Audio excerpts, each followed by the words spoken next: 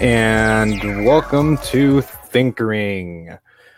For those of you joining us live or listening in on the podcatchers, we thank you so much. For more information, head over to thinkering.space, where you can check out everything that we have collected in these now 40 episodes. So please join us by heading on over there. How's it going, everyone? I'm Jose.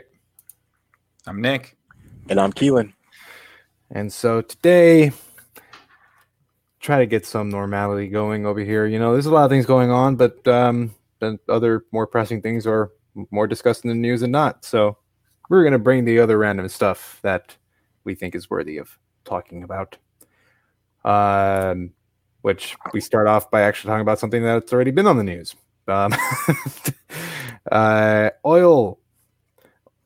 I never thought I'd see a day where we could actually say that oil is priceless.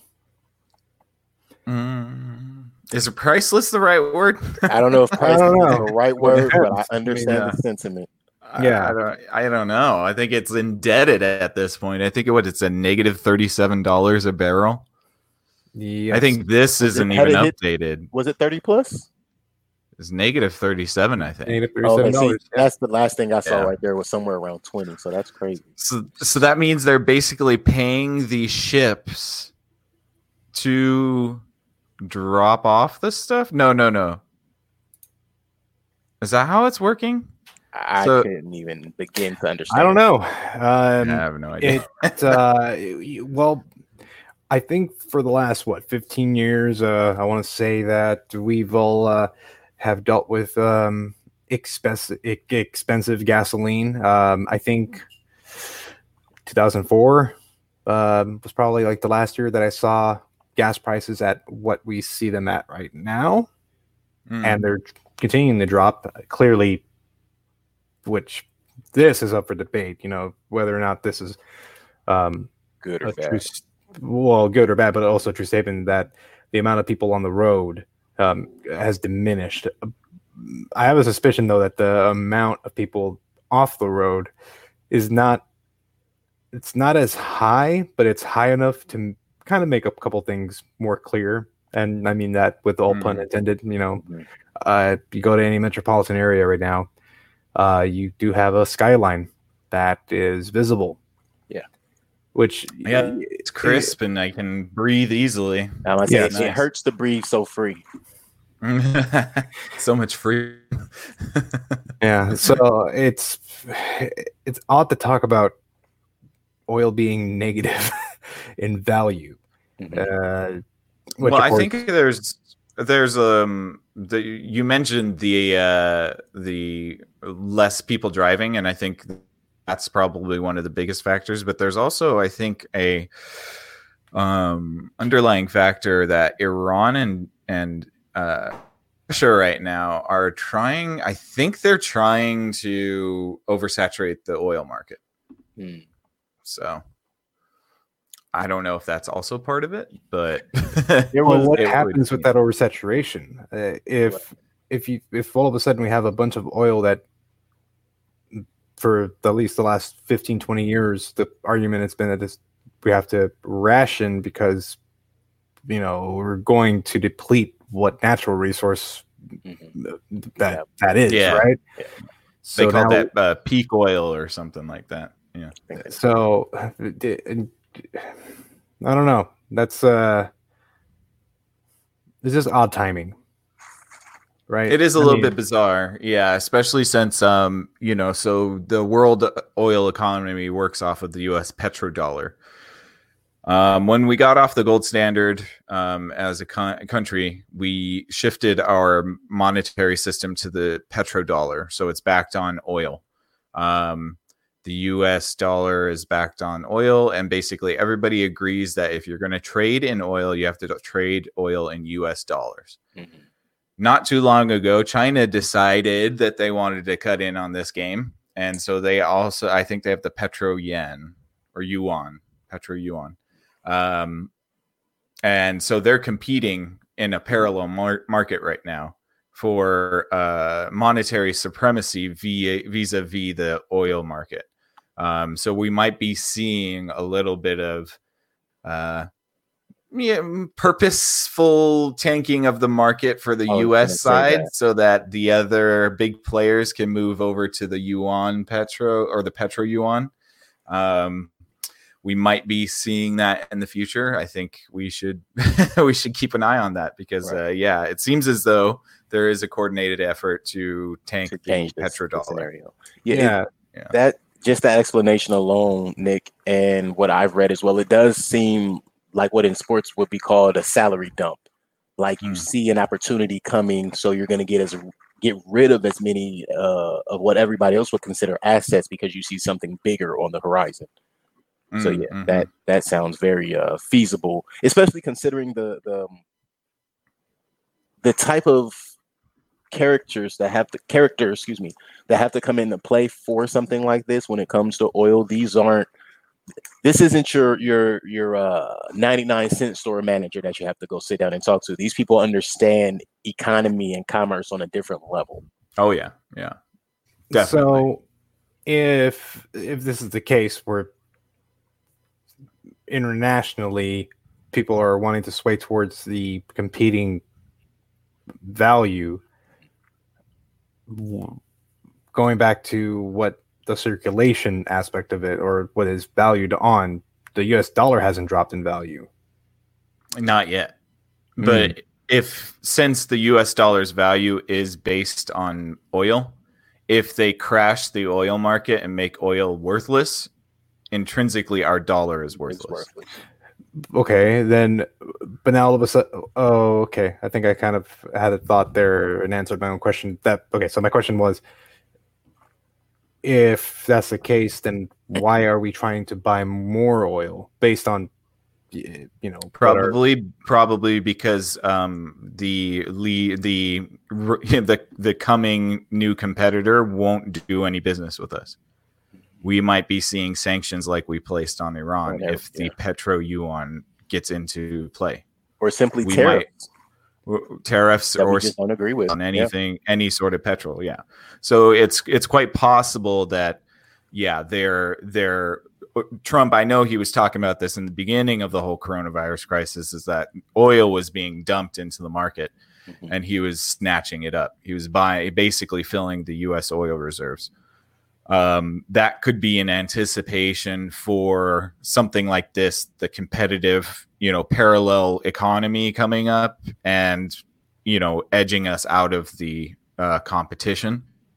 Therefore, we need to make sure that we have our own supply. So if, China and Russia decide to, screw us, then we're going to be okay, at least a small way. Okay. Well, I guess that's a small, big investment that we might make. It might be necessary in the future. At least to know how it's moving. Yeah. Nothing else. So in my attempt to segue into our next topic, obviously the concern about oil prices dropping is, it just adds to what already is going on, right? As far as the uncertainty, right? Just a snowflake in the avalanche. Yeah. Yeah. And so to segue away from that, let's talk about something a little more upbeat, more music-like, which of course isn't really doing so well either, because clearly one of the problems that a lot of businesses are dealing with right now is the fact that no revenue is coming in. And one of the industries that we all grew up with is definitely hurting. So now let's talk about amoeba music. It is a Los Angeles staple, which, I mean, when was the last time you could say you went to a record store? The last 2 years was Amoeba, I think. Yeah, same here. I mean, it's fun. I mean, I have a vinyl player and stuff, but I mean, it's it's like, I don't know. I can't necessarily feel too bad because it's a music store, and we've all seen how Sam Goody has gone. We all seen how Yeah. Warehouse went. Yeah, They made a run, and they have way less brick and mortars than all the rest. Yeah. They're well established. If you ask me, they should turn it into a museum. I say it that way because instead of starting a GoFundMe to stay open in the same capacity, this isn't the first time they've been threatened to have to close. This isn't going to be the last time they've had to threaten to close. And if I remember correctly, if they were to shut down right now temporarily, it wouldn't be the first time they shut down for a small period of time. Oh yeah. So they did that a year or so ago, something like that. And a lot of people were like, "Oh, they're renovating." No, they didn't. It's the exact same. Nothing changed. In fact, most of the same workers when I went, I remember seeing a lot of the same people who I had seen in the past.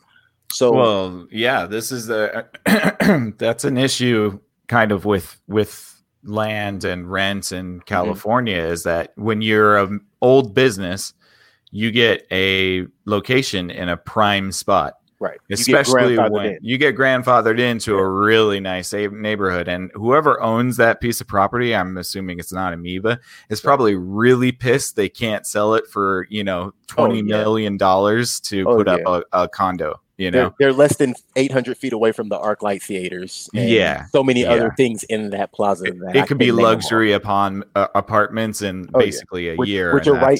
I believe that building right on the other side. I believe it's right behind it. Yeah. Yeah. They want more. Right. We can't have enough luxury apartments here in Los Angeles. We need not at all. Not enough people living on top of each other. Do we have 29,000 people living within a square mile? Well, we're trying to get there. Space. We're trying to get there. But to be totally transparent about what I believe Amoeba would really thrive in doing, let's just be honest. They've had in the past when they were a more popping venue, they had plenty of shows there. I'm pretty sure they have a lot of stills from those. They've had countless amounts of rollouts and releases and album listening. Like there is enough history that has happened in that building.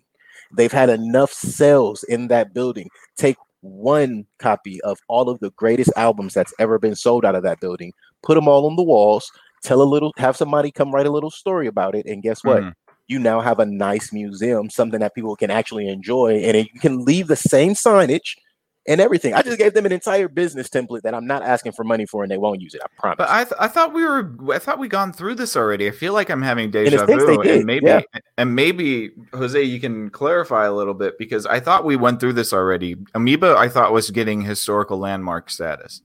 Yes. I thought they were getting historical landmark status, which would, in essence, exempt them from any sort of eviction or at least building. Well, I think I'll say that there's probably other entities and aspects to how they're trying to keep their business afloat. So maybe the physical location is solidified, but they still have expenses that I'm guessing they're trying to cover. And this GoFundMe campaign asking for a crazy amount. So it's I think. Yeah, I think that's why Keelan's point is a good one. Make it a museum. Stop effing around with the records. Only hipsters buy records, and they're all broke right now. So that's too easy. Yeah, it's too easy. Well, I mean, we find them on sale for the record. This reminds me. I don't know if you probably watch Parks and Recreation, but if anybody out there has watched Parks and Recreation, there's an exact episode somewhat like this where there's a video store that they want to save because around forever, and the fucking owner refuses to have any up-to-date videos. It's all obscure European movies and Betamax and the movies you would never want to watch. And so they have to make a point and say that it has historical landmark status, and so they get the landmark status, and then the owner of the shop turns it into a porn shop, and everybody starts coming in and buying. So it's you have to strike a balance between the free market and sort of having government step in and help out, especially in an instance like this. It should be a museum. The fact that the business owners don't want to maybe let go of the music side of it is a little bit silly, but you could even have it be a museum and a record store. Just take half of your stock out. In reality, no one buys physical music anymore. I know. It's way too easy. Way too easy. I know. I mean, it's trying to split. So if I remember the landscape of the building itself, I think a good prime amount of the space is a stage. If I'm not mistaken. I was gonna bring that up. I'm not sure if Amoeba owns that part, and that's what I did just think about. Is that is a very large plot of land.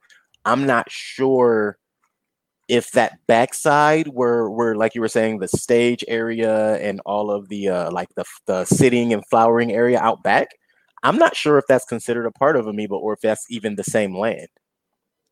It could be like iHeartRadio or Hear Music or something like that. It would just be really there's all kinds of events, and they're usually private events that happen in there.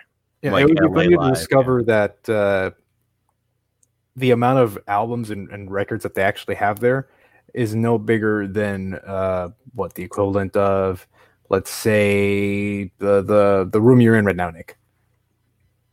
Because from what I remember, it was spread out. Like everything was, I don't think the issue of like being confined is present there. So not necessarily. I mean, I think there's a tons of records there. There are a ton, probably obnoxiously so, and probably too many, in my opinion. Yeah. If you're going to go to Amoeba, and this is probably one of the reasons that the business fails to begin with, you have to be there for 2 or 3 hours to find something that you want to commit to buy. And most businesses don't operate well when you have customers that linger for 2 or 3 hours. Because what do? They pick up 5 or 6 records that they want to buy and then end up only picking one that they're going to buy. Because that's what you give people time enough to consider what they're spending their money on. They're going to always decide to put things away. And so if you're looking for records for 3 hours and you pick out 10 records that you want to buy, by the end of the time you're ready to check out, I guarantee you're only going to have 2 or 3 records in your hands, because you're like, oh, I can't afford this. I can't justify this. I only like a couple songs in this album, like you're going to talk yourself out of buying. Right. And so, yeah. With you saying that, and I also want to add this about another reason Amoeba just needs to, not should, they need to change their approach. If I'm being honest, I only go to Amoeba if I'm looking for an album that's more than 7 to 10 years old. If no one buys physical music anymore. If I am looking to buy a physical piece of music, it has to be old, and 8 times out of 10, it's either going to be on vinyl, or it's going to be something I'm not opening and I want it for collector's value. Like, and don't ever Quest album. Go to Amoeba to try to find rare records or anything like that. Right, which is those will be marked up to the ass. Like they'll be crazy expensive. So I want to make that clear. I'm going looking for old used records. Used records, yeah, for sure. And even some of those, like if you're looking for Beatles records or, like you better be willing to pay $3 for something that don't work. Yeah, exactly. Well, you're not paying $3 for that. You're paying like $30-$40 for like a janky old Beatles record. You could be, yeah. Well, hopefully they can stay around in some sort of capacity. I think that the Amoeba adds something to the LA landscape, especially architecturally and business, like building wise. So I think that they should at least get the historical landmark status. Something. But just move them to Melrose, make it a landmark. I don't know what to tell them to do, but I think they have to find a happy median, probably with the property owner and with the city itself. Yeah, we can't bail out. We can't bail them out every time. Right. What was that, Jose? Yeah. Oh no, I mean I'm just saying that's a struggle. Trying to find a land in the city that will let you just be. Oh no, yeah, it's not gonna happen. Never gonna happen. Not unless you're a billionaire and you can literally just pay them. Okay, leave me alone, money. Not until we have people stop coming from Middle America to make it big in Hollywood. Sure. That's a different argument. Which may happen eventually. Maybe people will stop wanting to come. We know with you saying that, there are a lot of upswings in location, I guess you can say, in different places around the country that they are shooting things in. So I think what you're saying is very true. It's just a matter of what would be the area. For the South, it kind of became Atlanta. For up north, it became like the Jersey, Boston area. I'm very curious with the Midwest. Would it be like Chicago or Kansas? Probably. You know, I mean, either one. They can get tax breaks everywhere but California. So right. I'm thinking St. Louis, if I'm being totally honest, but or Missouri in general. I know it looks a little more city than people would know or realize. All right. We should move on to our next. Yes. Oh, yes. So obviously, other things going on is coinciding with what is going on, and that means a lot of parks have been shutting down. So what are one of the solutions that some municipalities have decided to do to some, in this case, skate parks is sand everything down. It's happening in Los Angeles. It's happening in a bunch of cities all over the place. But you never, ever disallow someone to go to a skate park. Why? Because it's not possible. Because they'll dig it right out and go back to what's good. That's right. Yeah. The most resilient group of children you'll ever meet, skateboarders. Yeah, skateboarders, they'll never stop skating. I mean, come on. Well, this brings up another good point. One of the things that clearly that has been enforced with us is the fact that we have to have social distancing. Mm-hmm. They have in some states they've limited you to go outside. Fine, I'm not disputing that. But for the states that do have some flexibility, like here in California, with the exception of some sites, beaches or parks that the city will give you a ticket for if you're there, for the most part, there is some form of encouragement that you can go work out or be proactive, as long as you're distancing yourself. I think there's just I think there's probably just a law or concern about lingering. Mm-hmm. At least I definitely think it has more to do with lingering at this point. Mm-hmm. Yeah, but if you and I mean, this is a perfect example of they're not grouping up with each other, right? I mean, let's just say they're practicing social distancing. Okay, maybe not so much in that moment right now, they're moving all the dirt away, but clearly they're on skateboards. There's no way to be that close to each other. They're young immortals that basically don't want to stay at home, and they're saying screw it. And honestly, I can't blame them. I can't blame them for, like Keelan made a great point about this. These skates are sometimes the only thing that keeps kids out of trouble. 1,000. And for our government to take away those services for children like that is irresponsible. I think there could definitely be better ways on handling it, for sure. Well, not just that. I think all you have to do is go to one public advisory board meeting, which I've been in many, and see the way they have to fight to get these skate parks. See how hard some communities are fighting to have them. Some communities are fighting to not have them for various reasons. But when you look at the amount of effort you put in and then the reasoning they put behind it, let's just be honest. There's so many gymnasiums in most cities because they say the gym is somewhere for our children to be, somewhere for our society to have, so that we can escape the things that are going on outside of those buildings. So we can escape the things that are going on in some of our households, depending on the person and their situation. Yeah, so we talk about, I mean, we like to knock on things like safe spaces and stuff, but these types of things are actually safe spaces for at-risk youth. So, I think that it's ironic that the people who say they need a safe space on their college campuses are also the ones saying that these children aren't allowed to have a space where they can reasonably express themselves and exercise. Well, they don't necessarily have to be kissing each other or anything, but they can still skate around. And as long as it doesn't get to, 200 people or 100 people in a skate park, then what difference?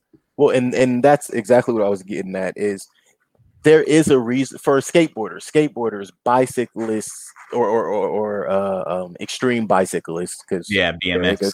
There is a ranking to this. Yeah. But it's almost impossible for them to be within 6 feet of one another without hurting each other. Right. Right. So you put a lot of these things in a context, and these are supposed to be the reasonable people giving us reasonable solutions. And if we're being honest, they're giving us more problems than solutions, but we can touch on that in a moment. Yeah. If we're looking for a reasonable solution, what's more reasonable than putting me on a board that can take me from anywhere to 2 miles an hour to 18, 20 miles an hour, and there's another person that I cannot be around, or else both of us are going to be injured. If there's any better way to practice social distancing, I wish I skateboarded more as a child. Yeah. In an open air environment, like with plenty of fresh air. I mean, look, if this thing is aerosolized and airborne, we're all going to get it anyway. So what difference does it make? We'd probably be safer out in the open air than we would be in an apartment complex with 100 units that all have ventilation tied to each other. Recycle it. Like, are you safer in your apartment with all of your ventilation connected to the other apartments that are, I mean, I just don't get it. Who's more at risk? A guy that got arrested for paddleboarding in the middle of the ocean by himself, or somebody like stuffed into a 400-person apartment complex? Like, right. I don't get it. And I think we're kind of seeing a little bit of the silliness of these restrictions, especially perhaps we're seeing illustrated as well that arbitrary restrictions may never succeed. And it's as long as we have a youth like that, and we always will, because the youth is always like that, arbitrary restrictions will always fail, because you're going to find people who will do loopholes and workarounds. Right. You fill in my skate park. Okay. I'm bringing a shovel. Right. And that's the other thing I wanted to touch on, getting back to those kids in that video specifically. Those kids had push brooms, not, that's not a push broom you're just finding. That is a full-size industrial push broom. And they brought it there. So either they were able to grab that from their home, or it was already there because someone is aware of the resilience, once again, of skateboarders. I don't know any other group of athletes, because that's what they are. I don't know any other group of athletes that are willing to go and redesign and restructure an entire courtyard just for 20 minutes. I would bet they stashed those brooms somewhere near the skate park, so whenever the fills it in, they have the brooms ready. I believe so. Yeah, but to the point, that is what we have all clearly seen from that particular group of athletes, the skateboarders. They are resourceful. They are relentless. Let's make sure we are very. And they've never followed the rules ever. The rules are part of their game, breaking the rules. Mm-hmm. Oh, there's a fence. Hey, can all 10 of us get over that and get some footage really quick? Yeah. Cool. We have a successful day. And that's not to say that they're right, but it is to say that when you understand what the demographic before you is, the skateboarding community is probably the next closest thing, minus the guns, to a gang community. Because their sole business is to do things against the grain, period. Yeah. And for fun. It's not to hurt anyone. It's not to of course. But it's their level of fun. And I want to say, before it's like radical individualism. Right. And also, but there was one problem I had with that video, and the kids and what they were doing. Why didn't somebody supply these kids with masks? that was my immortal, only problem. So that was my only problem. They're fine. Yeah, no, I agree. I mean, if they really wanted to have boxes ticked for social media, if they had masks on and were skating, then they would have probably skirted any sort of criticism that they're breaking, quarantine. So they should probably think about that for the next videos. Right. Just put a mask on, and then nobody can criticize you guys for skating. Yeah. At least you're trying. At least you're showing you understand what's going on out here. That's right. And for my last statement on that, the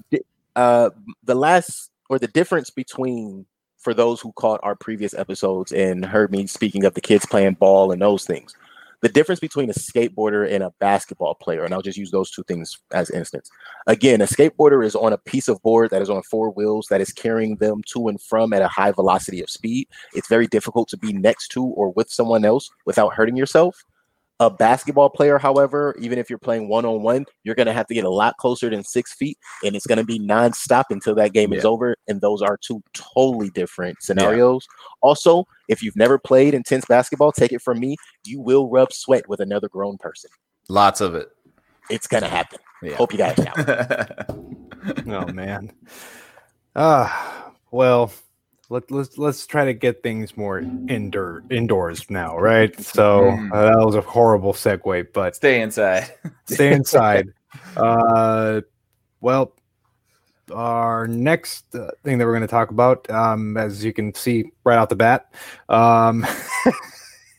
is I don't know. Can you explain? Yeah, Keelan's going to take this one over. Yeah, so this is what they call the curator battle. Museum curators decided, I believe this was this morning or maybe yesterday. Might have been Monday, April 20th.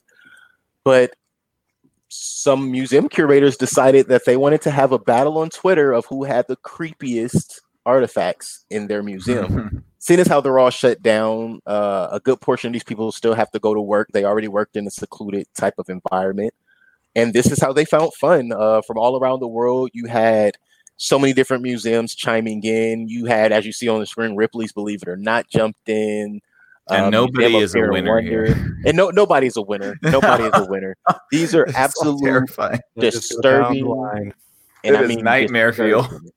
Yeah. Oh, man. Images. A lot of these images and a lot of these artifacts were posted. And there's that guy's face. What is that? Okay. They were posted and put out there simply to create nightmares, and they are encouraging you, if anyone is affected by any of these, to go and let them know via Twitter, via DM, how bad your nightmares were because of these. Someone stole our gift museum idea. Yeah. Dang it, gift museum was such a great idea. Oh, man, gift museum. And so a couple of things that I was able to catch up as you continue to scroll through, and there's, as you guys see, there's just so many different things. That looks like a velociraptor you just passed. There are things. No. That looks like a Harajuku kitty or something. But no, a little higher there was it. But so as you see there, that little ball is someone's hair bun. That is a plague suit from, I believe, the 1600s, maybe 1700s. That orange thing. That's a suit. Pretty kinky. That's a mask that someone will put on to protect themselves from a plague, similar to what we're going through now. Oh yeah, I think it was furry play. It's quite a long nose you got there, Mr. I think it was about furry play as well. Looks like a duck to me. Well, this kind of reminds me of like the Ripley's Believe It or Not place. Mm-hmm. Did you guys ever go to that in Hollywood? I have not. No. Oh yeah. We used to go to that all the time as a kid. I don't know why. It was like the one thing I did in Hollywood. Well, never did anything else there. I just accepted walking down Hollywood Boulevard as, believe it or not, as it is. Oh my God. For those of you that don't know and think that, LA is all about glitz and glamour, just YouTube a shot of like the Hollywood Strip at any given Friday or Saturday night, and you will find out that there's not much glamorous about Hollywood. Right. Hollywood is so beautiful, you'll sleep on the streets and live there forever. Oof, man. It is rough. It is rough. And, like it's starting to, obviously we have Skid Row in downtown Los Angeles, but the whole neighborhoods are starting to get real bad, man. It has to do with, just the housing changes and prices going through the roof, and there's so much involved with it. But Hollywood guys, don't come here to California. It's not going to make your dreams. We're full. I guarantee you we're full, and I guarantee you'll have a better life wherever you are. I mean, unless you're in a really bad situation, then come to California. You might make it and be a star. But if you have a normal life and a family that loves you, just stay where you're from, man. Honestly. It's not worth the rent. It's not. Definitely not worth the rent. Look, should we tell them how much a studio is just to man? Man, my place. Oh, look. So I was living in an area in LA for a long time. Me and Jose, and we were in that specific area in Los Angeles where the rents were still kind of decent, but everywhere around us was starting to get more and more and more expensive. Oh and I think there was an apartment that I was renting at one point for $1,000. It was a 1-bedroom, a pretty big 1-bedroom. Yeah, it's going for like 2,200 now. Going for 2,200 now, easy. Yeah. I had a studio down by Playa Vista before Playa Vista became Playa Vista. Mm-hmm. I said that. Yeah, it's true. before it got Google. Before it got Google-fied. My studio was the lowest. I think it was $925 that I paid for it. The most it came up to $975 because rent. They upped it every year. Yeah. Last I checked, it was going for $2,300 now. That's a studio right there too. Yeah. Oh my god. Do they get a butler or any? That means the 1-bedroom has to be more like $2,800 then for sure. Yeah. Yeah, it's so crazy. I'm just gonna say one of the places I moved out of, I know for a fact had a $900 hike literally the next month after I moved out. Oh yeah, well they'll do that on purpose. They'll find a way legal to let you leave or make you leave that is so legal. that they as can long raise as no the one's rent. under contract. That's illegal for them to do. Yeah, exactly. Yeah. All right, and well, that was actually. I want to encourage. It's a good segue. I want to encourage two things. I want to encourage everyone out there to read more. And the next thing I want to encourage, read about the things you're involved in more. That's all. Gotcha. It's good advice for everybody. Hey, that just stemmed from knowing that most people don't understand why rent jumps. Yeah. Oh, I know. Yeah, because they vote for it. That's what because California words its bills in a way that confuses everybody, and we're all like, okay, so we don't want a gas tax, so we have to vote no on the gas tax, but no actually means yes, so you have to vote yes on the gas tax or to not have the gas tax. That's literally what they did a year and a half ago. They did. Yeah, I remember the one you're talking about, and most of that money went straight to taxes, and that money went to street repair, which did not go to street repair. And the 12 or $13 billion that went into our high-speed rail system that is basically crap in bed. It's going Bakersfield to Merced. Jose, I know. Bless you. You're the only person in California that actually cares about this thing. Honestly, it's going to be a Central Valley staple. Okay, but $14 billion for Bakersfield to Merced is definitely not worth the price it was paid for. I'm sorry. You can do that Amtrak in like 3 hours. This one you can do it in 2.5. Oh, yep. I hear you. Let's do it, Jerry Brown. Come back and come on, Jerry Brown. Come back and give us your whole 30 minutes. Man. Well, as you know, the topic slightly got brought up about reading fine print, with the rents and things like that. It's definitely important to read about what shady stuff happens in some places.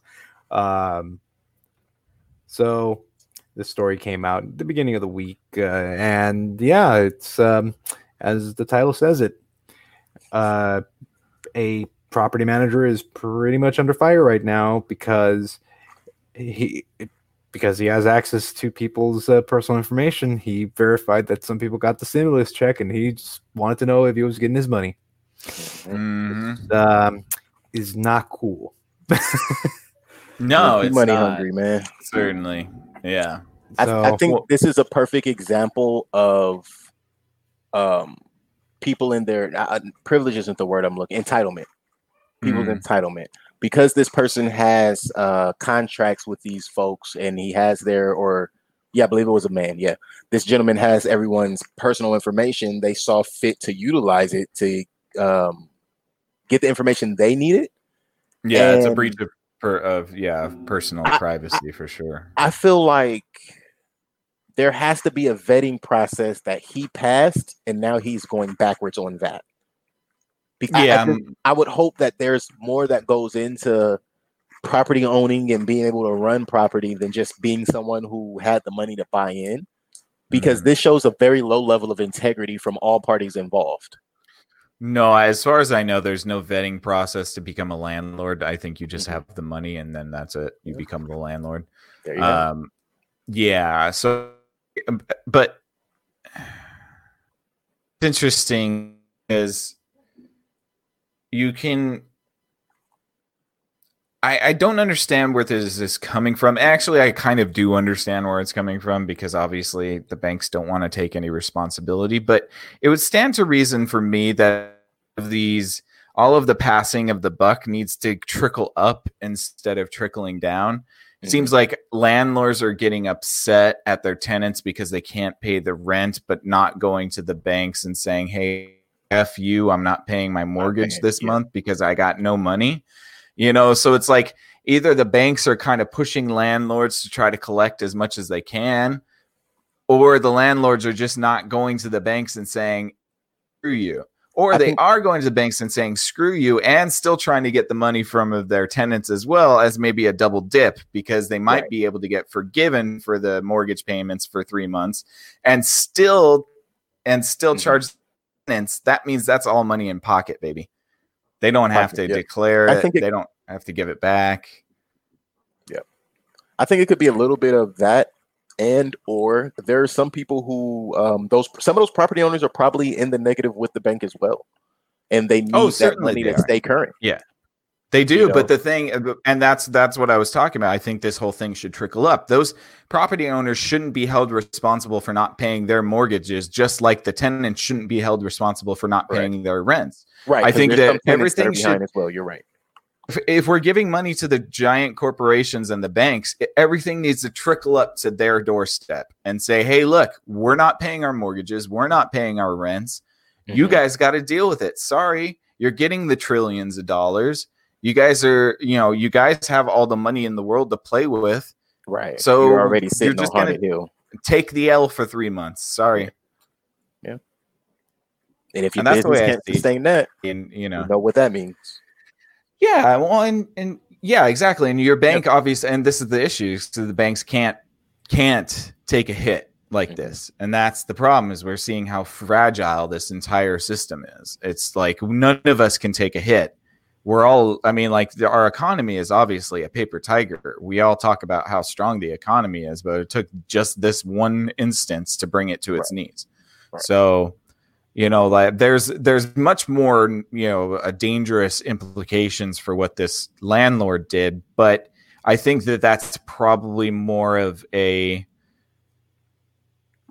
dude probably had SSNs, probably had all pedigree credentials. And I believe there's a way to look on the irs.gov if you get when your stimulus check is coming. So I think all he probably did was plug and play SSNs, and like it's not necessarily, I mean, like it's unethical and he shouldn't have done it, and you probably should be sued for playing with personal information in that way.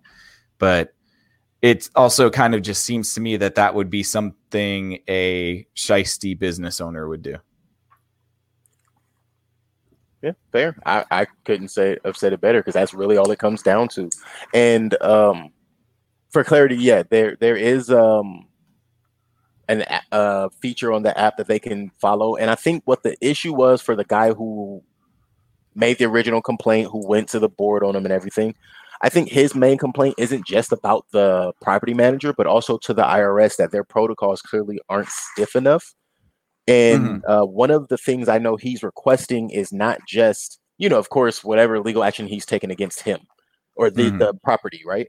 But then there's also, he has a list of demands that he wants from the IRS, as far as giving people annotation notes on who has and when has their information been tracked through the IRS, and from what computers, and making a list of those things. I think then they'll understand what it is that even we're saying here, which is there just has to be a little bit stiffer.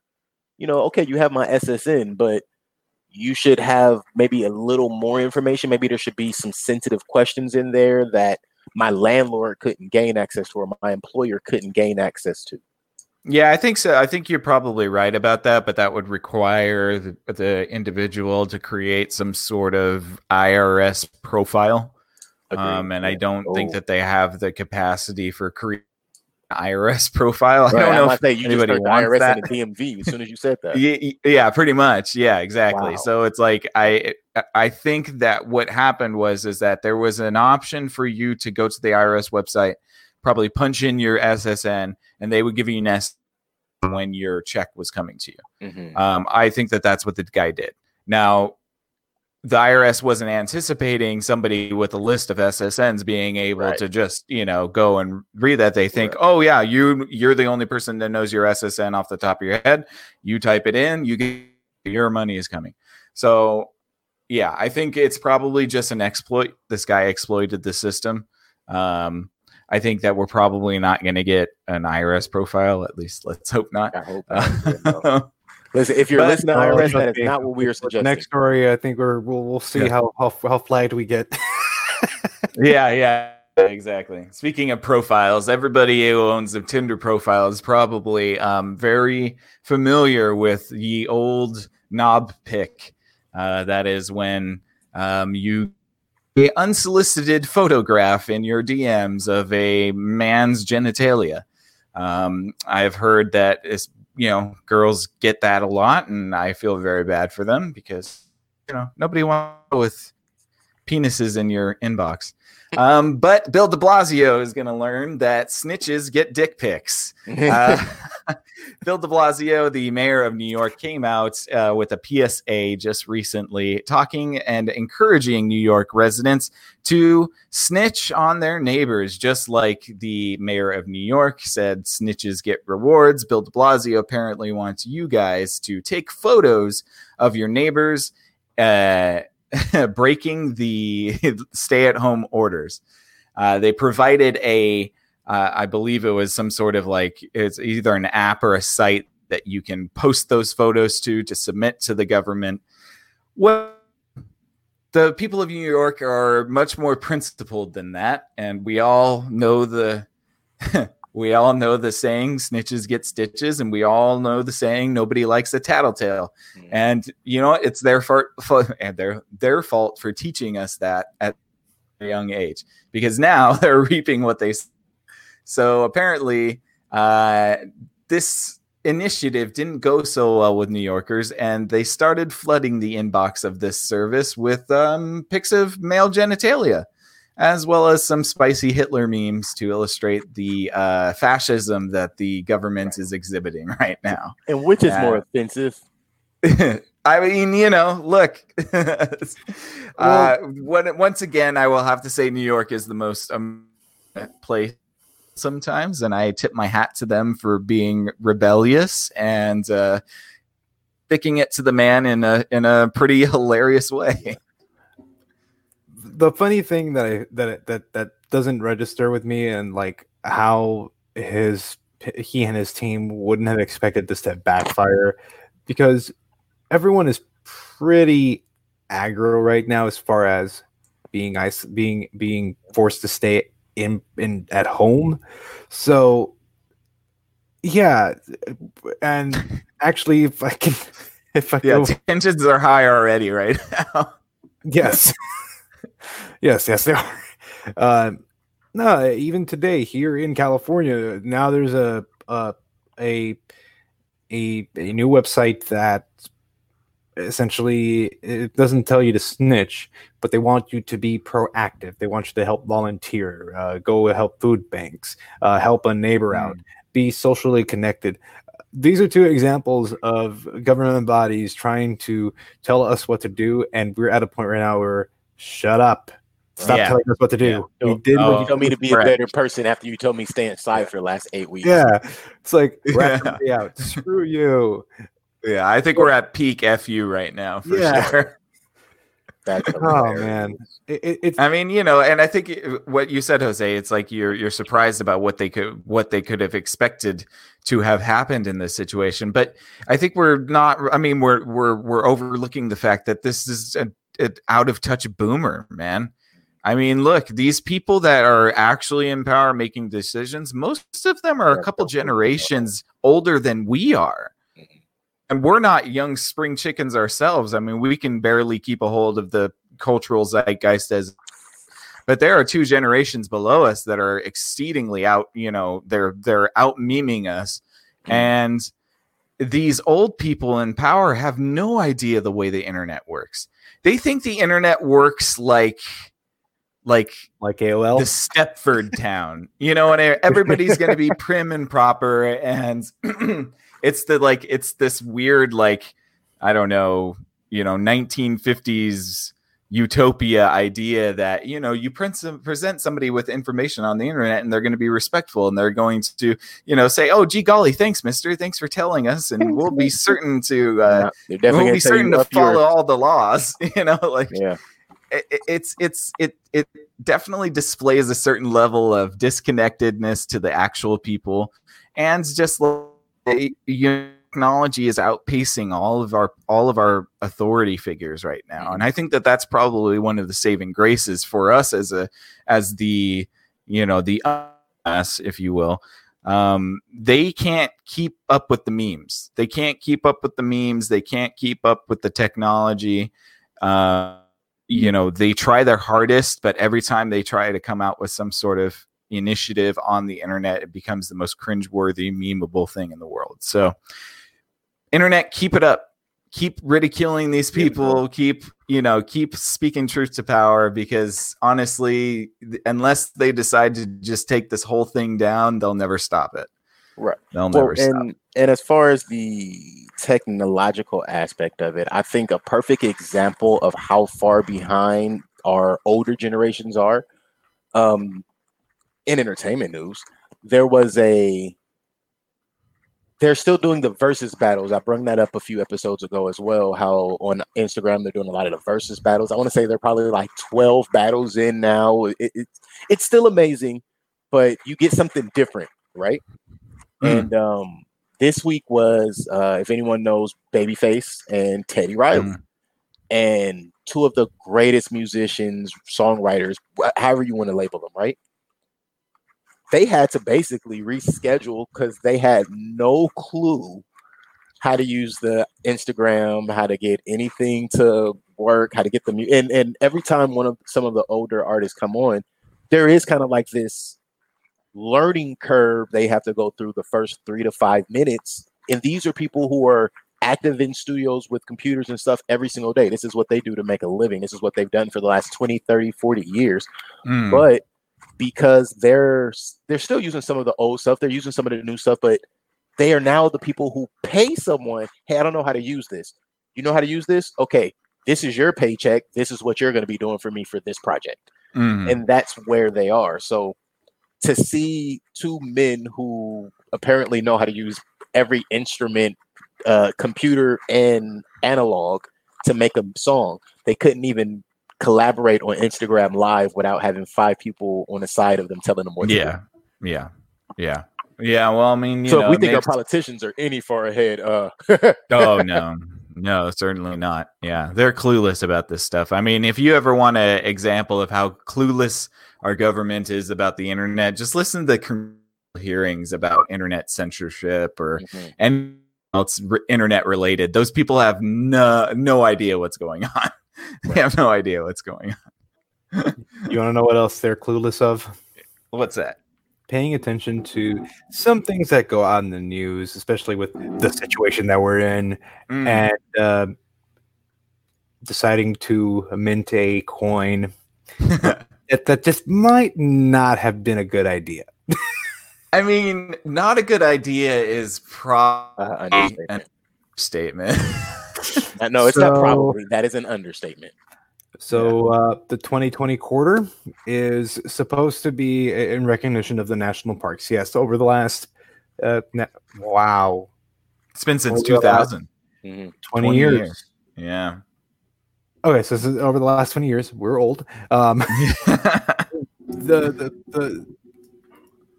The quarters have been minted to reflect states, national parks, historic figures. But clearly, the coins themselves, has George Washington's head on it. But I don't know if this was well played. So the 2020 quarter is again for recognizing national parks, but its tails is one of the bats. If bats have tails, which I don't think they do. They have little ones. Some really of them. Small ones, yeah. Yeah. So what, one may ask what I'm talking about. There have been connections and correlations with how this pandemic has become a pandemic, and where it started, to the intake of food that people were ingesting, which included, but were not limited to, what many of us may consider exotic animal, to them may be delicacy. And that's up for debate. I'm not questioning thousands of years of culture, but all I know is one can say that the way it was transmitted from where it started to human in one scenario, if it was not lab created, was from eating a bat. Surprising that a flying rodent would harbor a virus. No, there's no way that could happen. What's even more unfortunate? Crazy conspiracy. It's not a rodent. A bat is a flying cat. They are. Well, depending on the size of the bat. Oh, well, okay. Bats for the most part are more related to cats than rats. So cats carry toxoplasmosis. A rat can't be a cat, but it can be something looking like a bat. Bat, cat, rat. Maybe that's why they all rhyme. Would you tell me these are tigers with wings? Yeah. I mean, some of the flying foxes are gigantic. Those are some of the ones that they eat. But, we were talking, and maybe a few episodes ago, I was talking about, Jose, you were speaking about that book that predicted a virus and all of that stuff. And so we were talking a little bit and I asked you guys, are these glitches in the Matrix? And I'm getting more and more convinced when I see absolutely ridiculously absurd things that we are witness in the Matrix. That shouldn't happen, right? Right. Who makes that decision? I know they make decisions ahead of time. I know they make decisions ahead of time, but that they were setting the release of this meant to be in February. So they knew in January that this was coming out. They knew in February that this was coming out. They know about a year in advance. This is fine. Easily. Oh yeah, I'm sure they do. But I'm saying, as far as the virus is concerned, we've known about the virus since early January. How do you still not pull this information? I get what your question is. Yeah. How do you say, okay, well, maybe we'll save the Samoa quarter for next year, and we'll just print something different. Quarter this year. We have that made already. Yeah. Well, we got a pangolin quarter that we really want to push out. Yeah. So I totally understand what you're saying. There has to, and I think that's a lot of what this whole scenario brings into question: the decisions and the ideals of the decision makers in different places, not just in our politics, not just in our businesses, in our U.S. Mint. That's not someone who, in our opinion, has to make some very tough decisions, but you had just one, and you failed. And you had one job to do. One job. That's it. And I think that is a huge proponent of 2020, is realizing, and I know, again, I've alluded to this as well in our first topic about our situation, which is the mental health aspect of all of this. The other thing to keep in mind is these same people who are making some of these super irrational decisions, they haven't gotten any break. They don't have a stay-at-home order. They have a stay-at-work order. Yeah. So I think we're also seeing what happens when people who are given decision-making power are under a high level of stress and not allowed to release. Yeah. Well, I think this is probably more of a of bizarre synchronicity than anything else. I don't necessarily, I mean, like they probably couldn't have changed much anyways. They, like creating a mint in the first place costs a lot of money, and, like the press itself costs money, and they probably only had the one for this year, and they were like, oh, this is what we're going to push out. So happens to just be a bad. I mean, they could have shaved the wings off and it could have been a meerkat. What are you saying to me? Yeah, it could have been a fox or a mouse or thing. I mean, at least at this point, mice aren't the enemies. So, right? Yeah, I think it was probably a really silly decision on their part. But on more and more, I'm starting to think that like we live in an AI controlled matrix, and we're just starting to see the cracks in the system. Yeah, 2020 was supposed to be a great year. Oh man. Oh, bro. 4 consecutive 20s. Man. Our generation, I was telling my wife the other day, I think I've told you guys too, is like our generation can't get a freaking break, man. We had 9/11, we had all of the wars. The riots. We were alive for those. Well, the riots for sure. Yes, absolutely. Then we had Y2K, and then we had 9/11. Right. And then we had war, all the school shootings. I mean, like, dude. SARS. I think our generation has probably lived through more gigantic historical events than most generations. I think we'll continue to, though. I think if you look at it in the end, like, and maybe it's just all about perspective. Maybe there were big things happening in 1962, but it feels more and more like it's constantly. I will say, at the very least, we're not dealing with nuclear alarms. Yes, thank goodness for that. I'm. Yeah. Oh yeah. Considering the circumstances, yeah, exactly. Considering the circumstances, the Fallout universe seems like it's almost on time right now. If people don't know, the whole Fallout video game universe, or Resident Evil. The whole Fallout video game is about how America in the future goes to war with China, and that's the end of everything, basically. And aren't they on like 6 now? Yeah, well, they're gonna have Fallout 5. Five. Yeah, okay. At some point. Well, I only bring that up to say make sure our listeners understand that doesn't mean that we're coming to a soon end. It means it's a long beginning. Mm-hmm. Definitely. Yeah. Yep. All right. So, last one, and I'll leave this one to you to bring up, because this in the way that the universe has been working for us right now, I don't know if that there's a word at the moment to describe how of this would be if this was true. Right. But this is one of those things where, like, you should not joke about these things. Yeah.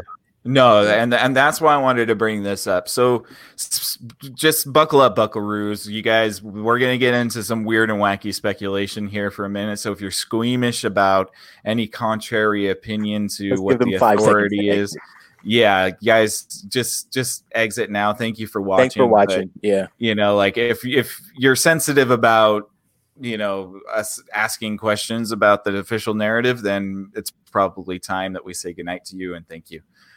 Going forward, we're going to speculate a little bit on a very bizarre hot mic incident that just happened yesterday or today in the White House. And we're going to just the video out and then maybe we can talk about it afterwards. But the headline reads, everybody's been vaccinated around here anyways. Hot mic in White House room. NY Times photographer joking with Fox reporter and starts inevitable coronavirus conspiracy theories online. Well, one thing I'd like to say from this, it is heartening that the New York Times and Fox talk to each other when they're not bashing each other, right? Right. It's nice that they like to joke around and be friendly when they're not bashing each other. That's pretty cool. On the same side of the barrel. Maybe that's the real conspiracy here. Yeah. All right. Well, let's. So you discussed, then you said what the title was and what the clip is, right? Because it's a hot mic. Mm-hmm. So let's listen, and let's take it for what it is. Mm-hmm. What do you know, babe? You can take out the mask, Doug. The case fatality rate's like 0.1 to 0.3 according to USC. Is it really? That's reassuring. USC. Everybody here's been vaccinated anyway. USC and LA County Public Health came out with a study. They found that there were 7,000 cases in California, but they really believe that there are anywhere from 221,000 to 442,000 people who were infected. Really? Yeah. So that makes it 0.1 to 0.3. Does the study think about it? Yeah, just give it to them. So it suggests that the case fatality rate is like 10. Wow. What's the right line with the flu? Yeah, exactly. That's what it is. So it was a hoax.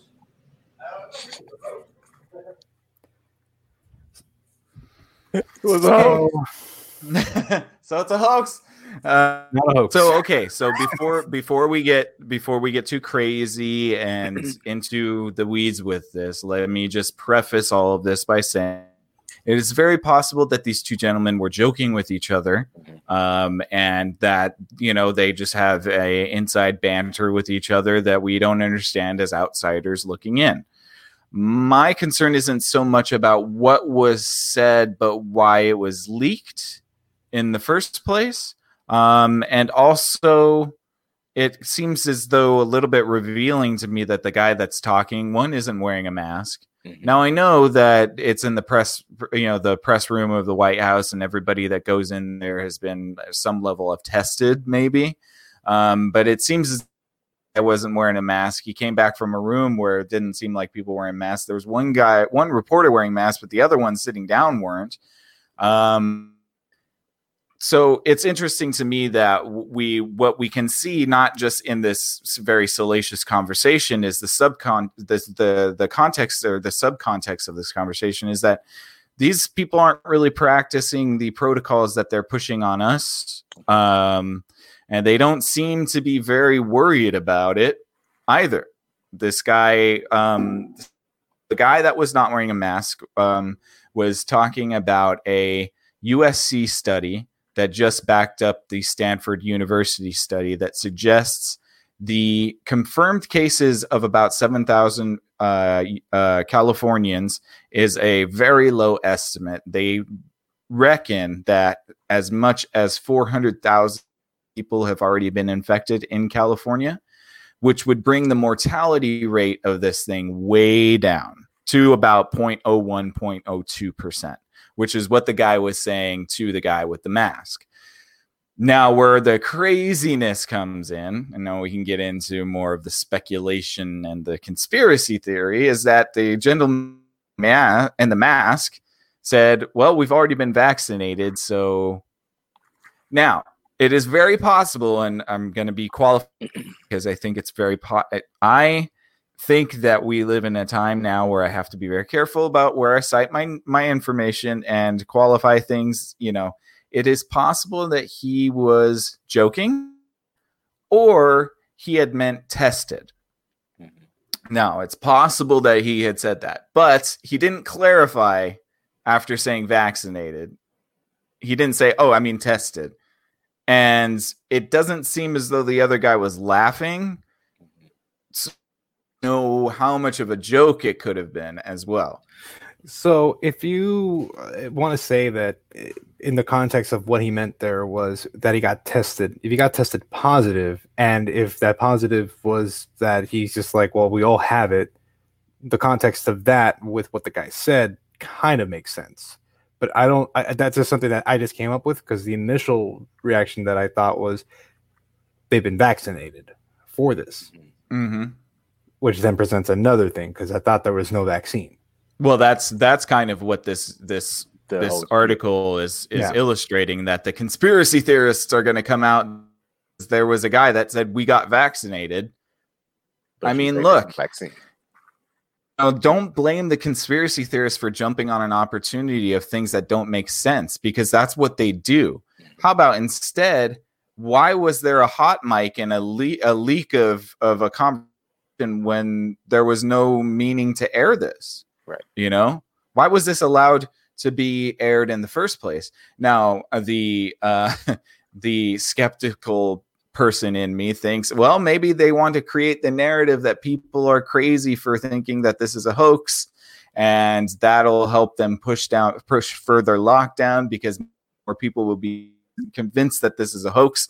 Then they'll be called science deniers, they'll be called anti-vaxxers, they'll be called all the books, flat earthers, who knows. And so they'll be villainized because they don't toe the official narrative. And so I'm wondering if this was not some sort of psyop, if you will, to bait the conspiracy theorists into kind of crazy speculation, so that they can crack down on people even further by saying, look at these crazy people who think that this is totally a hoax. You know, I could see how that could be a very easy way to manipulate a crowd. Right. And using this to kind of go into the same with the celebrities and so many different facets that they've pushed. What you're saying, Nick, holds so much validity because they have, and I don't care what anyone says, they have utilized a lot of their avenues to promote. They're not bringing awareness. They are promoting this thing. It's a new movie. It's the next release on Netflix. And I think the best thing that can come of a video like this is not necessarily people going forth and saying, oh, well, I don't believe it or I do believe it, but maybe people will actually look it up and do some reading. Yeah. As I said a moment ago, read more about the things you're involved in. Yeah. Be informed and be entirely informed. And maybe this also should illustrate to people that sometimes the official narrative is not what the true narrative is.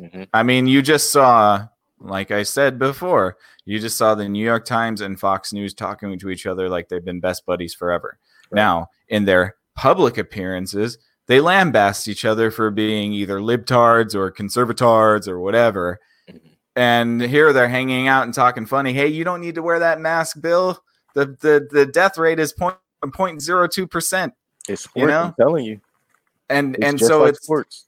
But you know, we're not getting that from our mainstream media. Our mainstream media, and you know, like has been saying, it's going to get worse. It's going to get worse. This could get bad. Things are mellowing out, but we got to make sure that we're ready for round 2, or you know. So like, I think at least this can illustrate that there are two narratives running by side. There's a public narrative and then a private narrative, and we should probably be more aware about what these public narratives are, so that way it doesn't make us just swallow the public narrative whole hog. We should know the private narrative to understand the public narratives. Yeah, but further, also this kind of also illustrates, and we didn't bring this article up because we are running short on time, so I won't do it now. But there is a level of access you get when you're wealthy. Yeah. And there is a level of access you get when you're wealthy that nobody else knows about. And if the public were to find out, would probably make them quite angry, because it would seem that if you're in the circle, you're going to have access to things a lot sooner and more readily available than everybody else. Well, and I think if society is honest with themselves, that's not neither a secret nor is it anything to be concerned about. And I'll explain what I mean. We all are aware that people with more money, they don't have to go to a doctor's office. The doctor comes to their home. We're all aware that people with more money and more higher level of finance, they don't even clean their own restroom. Not even thinking about the rest of the home. They don't clean their own restroom. Someone else does that for them. When we put all of those things into context, of course, we should assume, and I don't like to use that word, but we should have the automatic assumption that anyone who is in a higher tax bracket is automatically going to have more accessibility.